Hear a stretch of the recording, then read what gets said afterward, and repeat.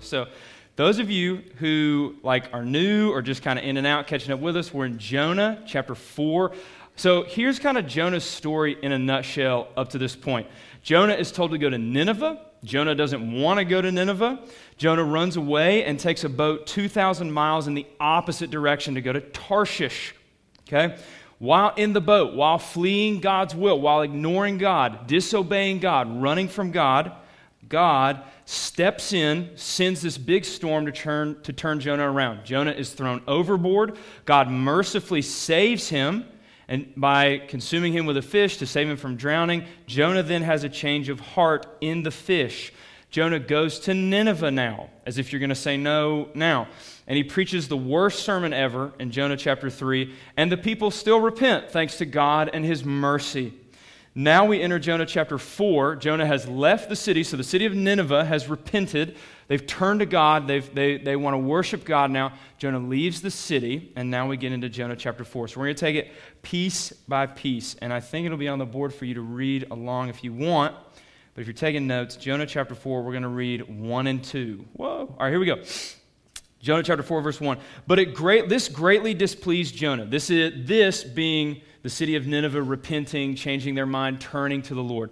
But this greatly displeased Jonah, and he became angry. He prayed to the Lord and said, "Please, Lord, was this not what I said while I was still in my own country?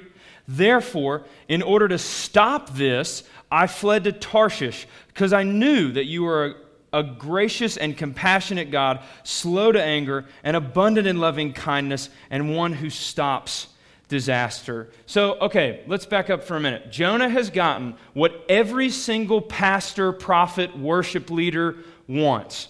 A day where his sermon has brought about a national day of repentance. Do you not hear this in the sanctuary all the time from the pastor and the deacons and people older than you? We just need a national day where the whole nation will turn to God. That's what Jonah gets. Jonah literally gets a national day of repentance, a whole country. Nineveh has between 100,000 and 400,000 people. Jonah gets the biggest megachurch ever, and they're all Christians. This is like a pastor's dream. And his reaction is that he's furious about this. He's completely angry about this amazing thing happening. First lesson, okay? And please listen, my emotionally unstable, whatever you guys are, you're not millennials. And I'm emotionally unstable too, it's okay. Lesson 1, sometimes our anger or our emotions are completely out of line with what God says is right. Sometimes our anger, specifically with Jonah, sometimes our anger and our emotions are completely out of line with what God says is right.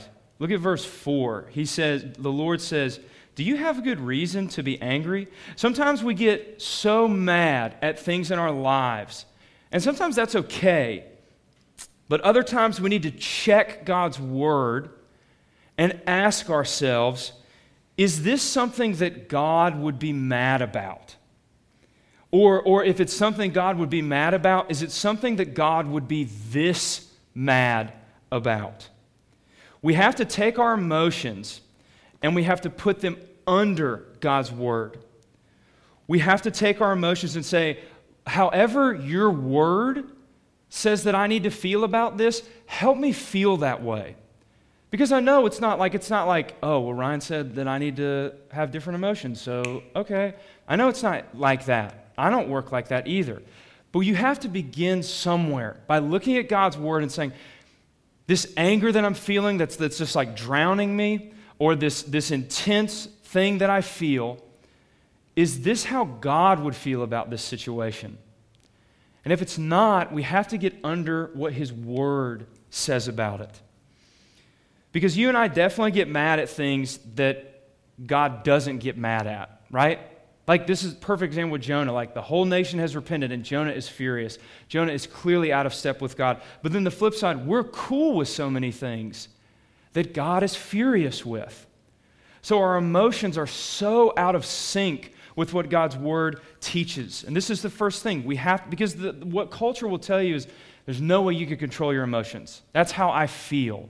But the Bible over and over again commands us to love, commands us to weep, commands us to rejoice. God can command our emotions, and he has the ability to help us line those up. You see in 3:10 it says, when God saw their repentance, that they turned from their wicked ways, God relented concerning the calamity which he had declared, and he did not do it. And then in 4:1, it greatly displeased Jonah, and he became angry. So God sees Nineveh repent, and God relents his anger. God finds peace. God's happy about this. Jonah sees Nineveh repenting, and it makes him angry. The scriptures are driving a wedge between Jonah and God. They are on two very different pages. Now, let's look at why Jonah's angry. Look at verse 2. Look at verse 2. Jonah prayed to the Lord and said, "Please, Lord, was this not what I said while I was still in my own country?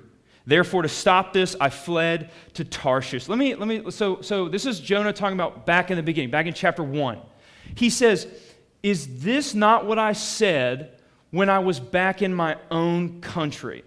Why does he say it like that? Why doesn't he say, "Is this not what I said back at the beginning? Is this not what I said when you came to me the first time?" He specifically says, "Is this not what I said when I was back in my own country?" What country is that?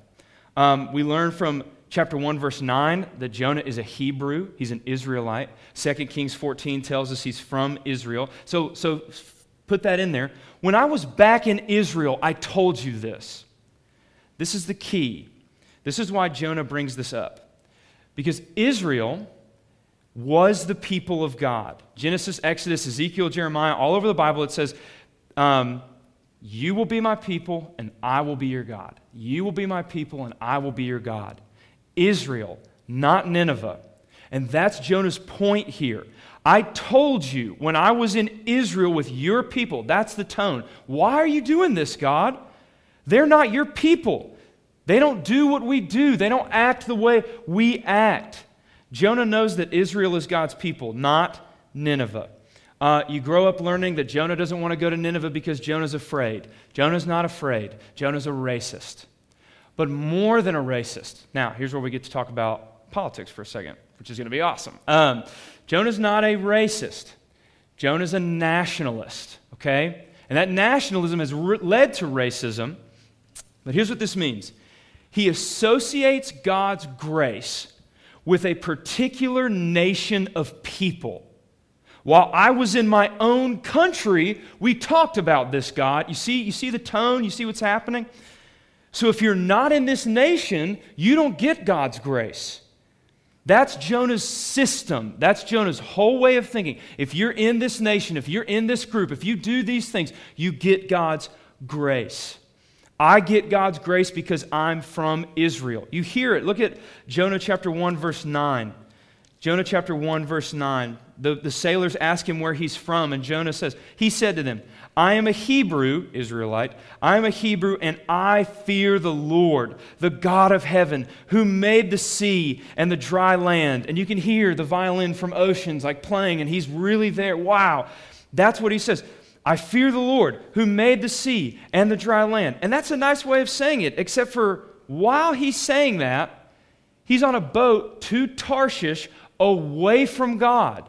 He's ignoring God. He's running from God. He's disobedient to God. So why is he talking about God so nicely here? Because he's not saying it out of worship. He's saying it out of arrogance to these foreign, pagan sailors. This is what nationalism does. It takes the grace that God has shown your country or your group, and it turns it into a tool for arrogance to use on other people. This is what nationalism does. It takes the grace that God has shown your country or your group, and it turns it into a tool for arrogance to use against other people. I know you guys are young, but by the time you get out of high school, you've pretty much made your decision on things. So this is why I want to talk to you about this. We have to be very careful to remember this as a church and in America. We must be so careful and so courageous when nationalism comes up. And listen, I love America. You don't see me turning in my visa or my citizenship. I love America. And Jeremiah 29 tells us to seek the prosperity for the city that we are in. Seek the prosperity, seek the good for the city that you're in. Seek the good for the country that you have been placed.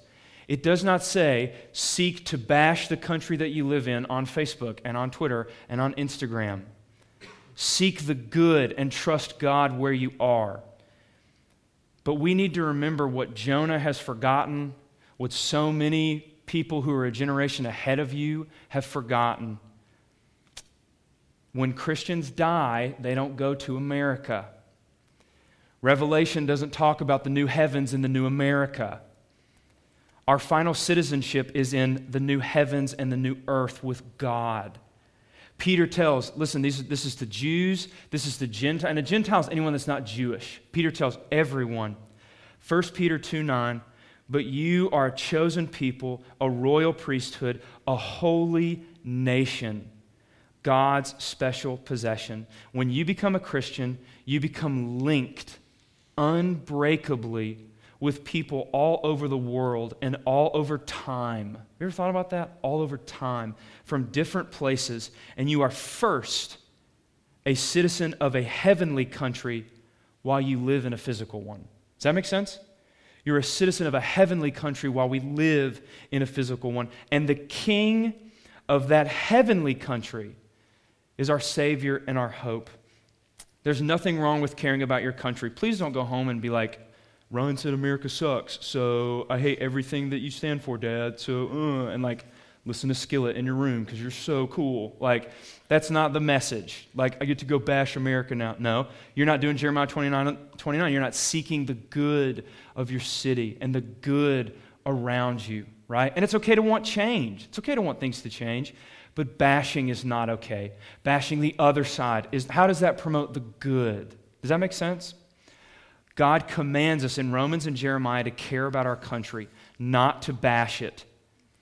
Listen, but when our country or our political party overshadows the gospel, goes against the gospel of Jesus Christ, Christians must be courageous and remember that the Bible is more important than the Declaration of Independence or the Magna Carta.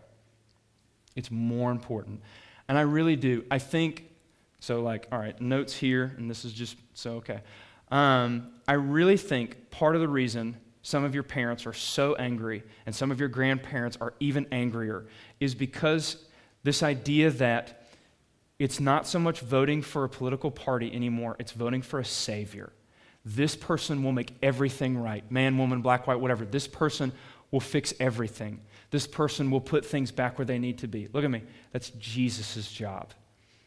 Government is good. Government is the hand of God. Romans 13, I think. It's a good thing. It's not what I'm not saying. Again, you go like, we're making picket signs, Mom. It's not what I'm saying, right? But I am saying that one of the issues, one of the reasons people are so mad at each other all the time is because it's not political parties fighting anymore. It's gods. Of course you're going to get mad when your God is threatened, right? You know people when they date somebody, they just disappear off the face of the earth? It's because they found a God, not a boyfriend or girlfriend. Of course you're going to lay down your life for that. And too often, please don't get hung up on the dating thing. That's February, okay? But too often we put our hope in the country, in the political party. And that's why everyone is so mad, right? That's something that Jonah clearly warns against. Your identity is not, he's put his identity, he's an Israelite. This doesn't make sense to an Israelite. How could this be? How could you save these people? When we start talking these people, that's when we don't see through the lens of grace. All right, I'm beat it to death. I got to keep going.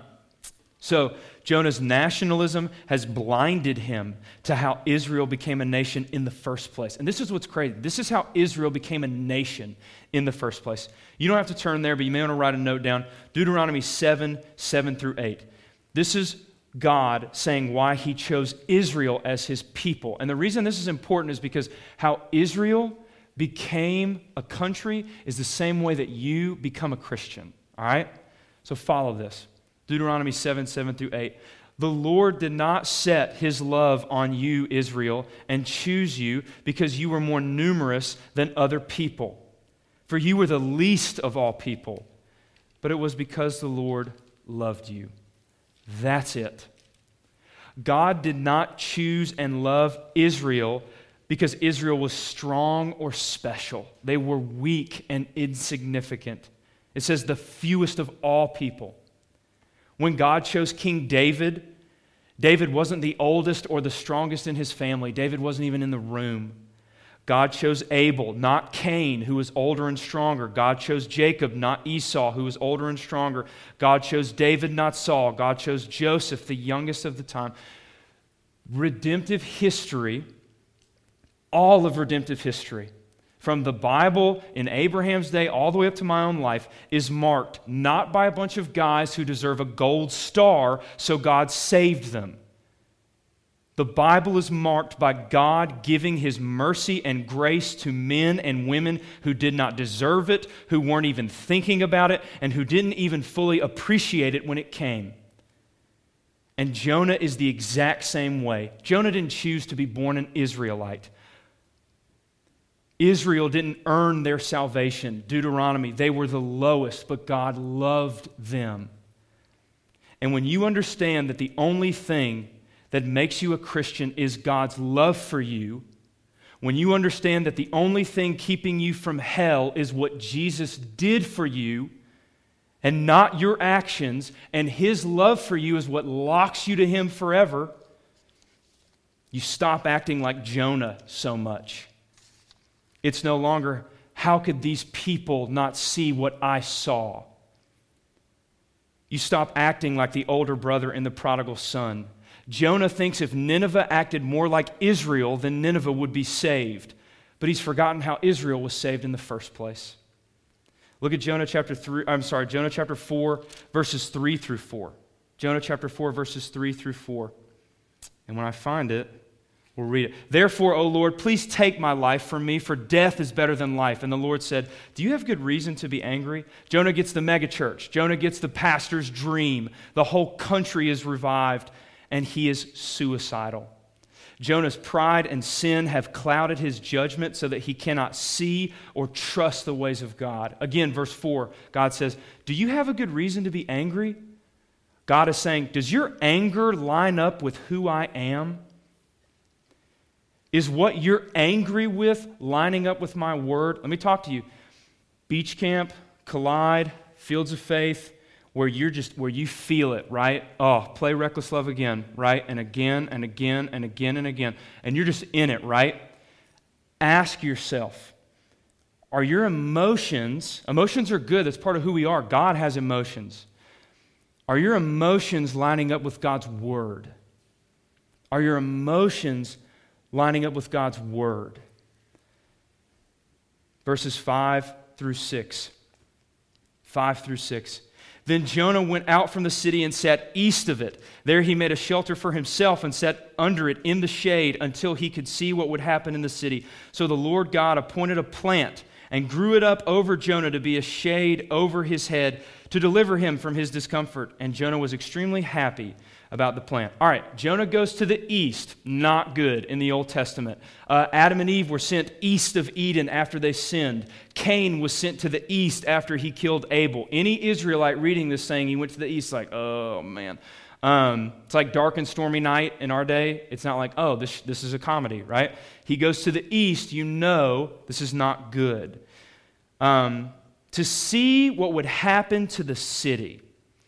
This is weird. Why? You can't see, the people are repenting. You can't see people repenting from this far off. You can't see a city repent from this far away, but you can watch it be destroyed. Jonah is so angry that he is sitting, watching, hoping the city will be destroyed in God's fiery wrath. He hates these people. Is this not exactly what happens in the story of the older brother and the prodigal son? The foolish sinner gets rescued, becomes a Christian, while the other one who should have acted like a Christian this whole time won't come inside. It's the exact same story. The older brother says, work hard and God will bless you. Jonah says, work hard and God will bless you. The younger brother gets saved when he turns to God and asks for forgiveness, and the older brother can't handle it. It totally destroys his system. It completely destroys his system of works. And while Jonah hates this city of people, God creates a plant that gives Jonah shade. And this makes Jonah happy. This is the only time the word happy is used in the entire book. And it's to describe a thing that makes Jonah feel better. But then, tragedy strikes. Verse 7, but God appointed a worm. When dawn came the next day, it attacked the plant. Oh, that's graphic. And it withered. Verse 8, when the sun came up, God appointed a scorching east wind, and the sun beat down on Jonah's head so that he became faint and begged with all his soul to die, saying, death is better than life. A worm appointed by God destroys the plant, and Jonah is hot, and he is so devastated that he wishes to die. Back in verse 3 of chapter 4, Jonah says, take my life, for death is better than life. This is when an entire city of people repented. Now in verse 8, he says, death is better than life. And this is when a plant died. All right, so follow this. Here's where this is important. Ooh, that's loud. All right. Jonah feels the exact same way about a group of people that he does about a plant. And Jonah says that God is the one who's acting crazy. Verses 9 through 10. Then God said to Jonah, do you have good reason to be angry about the plant? And Jonah said, I have reason enough to die. Whoa. Then the Lord said, you did not work. Hang on. You had compassion on the plant for which you did not work and which you did not cause to grow, which came up overnight and perished overnight. I am angry enough to die. Just like the older brother, God has completely destroyed Jonah's system. Jonah's system is, if you're one of God's people, if you do the good stuff and stay away from the bad stuff, then God will save you. That's his system. And by God saving Nineveh, this brutal, sinful people, by calling those people to himself, God has broken Jonah's system, and Jonah can't handle it. Jonah can't handle the grace of God. This isn't fair. You should save people like me, like Israel, not the Ninevites. But God is showing Jonah the whole time, Jonah, you're not good. If I tried to save people based on how they were good, I couldn't save you. Your pride, your love of comfort, your nationalism, your false anger, you didn't even know you had this until I brought it out. We sing and we talk about the grace of God all the time. Most of you, literally just about all of you, myself included, are church kids. And we go to church and we learn the grace of God and we learn that Jesus loves us and we learn that he died for our sin and we learn all about his grace and his mercy. But I bet you $5,000 that when his mercy actually enters your life, your first reaction is going to be, get this away from me. Because you don't understand what it means to truly be loved this deeply. To be understood this deeply. And we're going to talk more about this next week, but think about it. Jonah's a prophet. He knows about the grace of God more than anybody. And when finally the grace of God, Jonah gets to embody the grace of God and be the grace of God to someone else, Jonah says, I'm not doing this. I'm not going to handle it. I'm not going to deal with this. This isn't fair. I don't understand this. The grace of God is powerful. But when you think about power, we just think of it as it's powerful enough to where I can understand it, to where I can get my arms around it. I wonder if some of you maybe are going through stuff right now, and the reason you're going through stuff, follow me, the reason you're going through stuff is because the grace of God is working. The grace of God is working right now. Follow this. Okay, the thing that, all right, help me out, theologians. The thing in here that Jonah, what is the thing that everybody focuses on the most in Jonah? The what? The well. It's Hebrew for fish, but we'll talk about it later. So follow this. That's okay. That was good. It was fine. I'm glad you didn't say like his sandals. Like I'm glad you said the right thing. So, okay, here's the thing, okay? And again, notes are here. I'm here. We got to talk for a second. Here it is. Listen to me, okay? He gets swallowed by a fish, y'all, okay? We can agree this is a problem, okay? We can agree this is an issue. And it's there that Jonah's heart changes. Listen to me. I wish someone had told me this when I was a kid in youth. There will be days, there will be seasons in life where it feels like God is killing you, and that's when He's saving you. Where He has literally pulled the rug out from everything you trust in. And it's to show you, you can't trust this. You have to hold on to me. People go through their entire lives like Jonah, like the older brother, with their system, and God never breaks in grace and shatters it. So they think their whole lives they're trusting God when they're really just trusting this, and God finally has to pull it out from it. That's what He's doing with Jonah. Jonah has had his system his whole life, and he thinks that will save him, and the Lord breaks that system so that all Jonah has left is God. There will be, and we're going to talk more about this next week, there will be seasons in your life, long seasons, short seasons, long seasons, where it feels like God is killing you. And that is when He's saving you. Now, I'm not trying to make God out to be a bully or a kid with the magnifying glass where He's like trying to burn you and he's just a jerk. But think about it. The only way, and I use this example all the time, but it's never going to click until it happens, so I got to keep repeating it. I got to repeat it to myself. The only way a heart surgeon can operate on your heart is when he exposes it. Does that make sense? He can't we can't fix it. He's got to cut in to see it, to work on it. And when you're angry with God, when you're going through it, when your system is broken, why are you doing that? Why are you not fixing that? You see how your heart's exposed. Now He can begin to work. This trial, this bad thing in your life, this knife that's meant to kill you in God's hands, it cuts so that He can perform surgery. Does that make sense? And I'm not saying you got to get out of here and high five. This is, surgery. I'm not saying you have to get out here and celebrate and it's awesome. These are deep things. These are deep things. As a high schooler, I'd be like, you need to chill out, purple shirt man. I don't know what's going on, okay? But as you get older, I love talking to high school. I love you guys. Listen. As you get older, this will happen. Some of you guys are like almost half my age and you've been through twice what I've been through. But this will happen. God's grace will reach in and you won't want it to, but He loves you too much to pull away and He'll keep reaching in. And it's going to be painful and it's going to expose things and you're not going to understand what's going on. And it's going to feel like you're falling. That's when He's saving you. That's when He's rescuing you. When it feels like He's completely turned His back. Think about it with Jesus on the cross.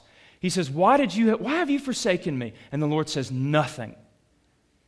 But in that moment, that's when God is doing His deepest work with Christ on the cross. And in your life, when you cry out to God and there's no response, or it keeps getting worse, the drill keeps drilling, that's when He's doing His deepest work in your life.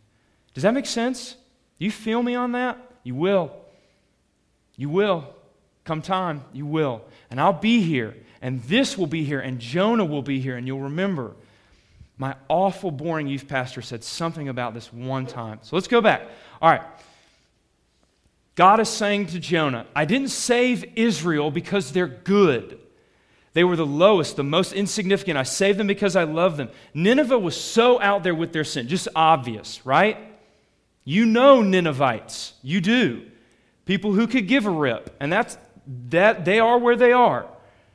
And God is saying, I didn't save them because they were good. I saved them because I'm compassionate. I'm slow to anger. I'm overflowing with kindness. I saved them because I love them. Well, you can't save people because you love them. That's not fair. You can't just save people because you love them. That's not fair. Okay, fine. I'll save them because they're good. Show me someone who's good, Jonah, and I'll save them. Romans 3 says there is none who is good. Psalms 14, there is none who does good. We are all like Jonah. We all have our system, and we fail our own system. This is the thing. We fail our own system. Jonah doesn't think people who are prideful and sinful should be saved. What's he been doing the whole book? Maybe it's not nationalism for you. Maybe it's lust or gossip or pride or anger or a mixture of all of those. Jonah has a broken system. Jonah's system is you can't save a sinful, prideful, foolish person, and yet Jonah has been sinful, prideful, and foolish. If salvation was up to Jonah, guess who's out? Jonah. If God is supposed to save us because we're good, then we're never getting saved. But God says, Jonah, if the reason I save people is because I love them, why do you think I saved you? He loves us when we don't love Him back. That is insane. To love someone when they don't like you, to love someone when it hurts, makes no sense. And that's how God feels about everyone. This is the God we worship. God's system is one of mercy and grace, and that's so much better than any other system that you can come up with.